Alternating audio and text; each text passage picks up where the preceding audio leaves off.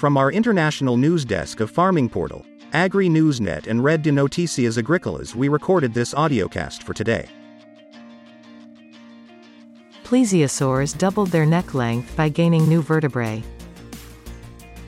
Plesiosaurs gained their famous long necks rapidly, researchers have shown.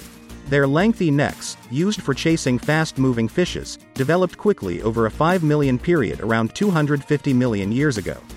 The findings, published today in BMC Ecology and Evolution, and carried out by scientists in China and the UK, show that a species known as Pachyplesiosaur lengthened their necks mainly by adding new vertebrae. One species had 25 vertebrae, while some late Cretaceous plesiosaurs such as Elasmosaurus had as many as 72, and its neck was 5 times the length of its trunk. The animals originated in the early Triassic, 4 million years after the end Permian mass extinction wiped out around 90% of Earth's species and during a time of rapid change following the disaster. In the study, the researchers describe a new, short-necked plesiosaur ancestor called Chusaurus shongensis from the early Triassic of Hubei Province, China. Its neck has begun to lengthen, but it is only half the length of the trunk of its body compared to 80% or higher in its later relatives. "We were lucky enough to find 2 complete skeletons of this new beast," said Qi-Ling Liu from the China University of Geosciences in Wuhan, who led the project.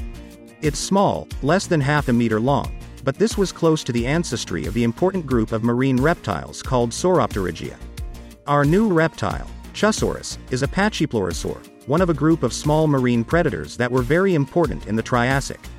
I wasn't sure at first whether it was a Pachyplesiosaur though because the neck seemed to be too short. The fossils come from the Nanzhong Yuanan fauna of Hubei," said Dr. Li Tian, also of China University of Geosciences Wuhan, who co-supervised the project.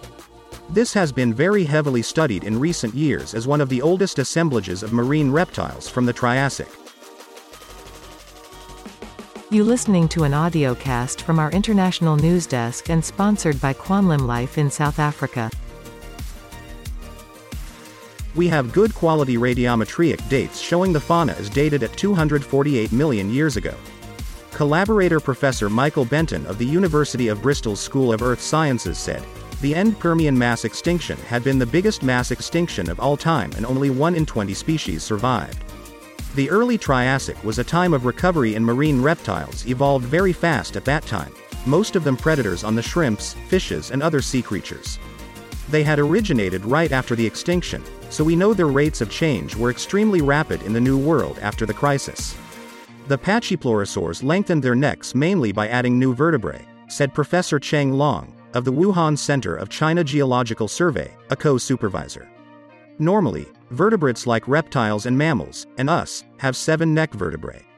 Chusaurus already had 17, whereas later Pachyplesiosaur had 25.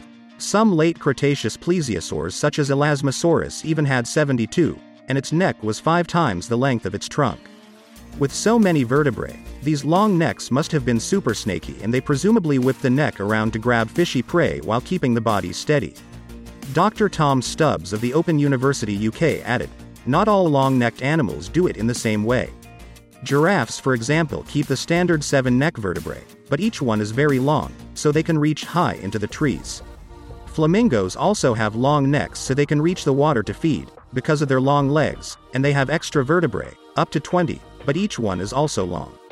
Our study shows that Pachyplesiosaur doubled the lengths of their necks in 5 million years, and the rate of increase then slowed down," added Dr. Ben Moon, also of the University of Bristol. "They had presumably reached some kind of perfect neck length for their mode of life. We think, as small predators, they were probably mainly feeding on shrimps and small fish, so their ability to sneak up on a small shoal, and then hover in the water, darting their head after the fast-swimming prey was a great survival tool. But there might have been additional costs in having a much longer neck, so it stabilized at a length just equal to the length of the trunk."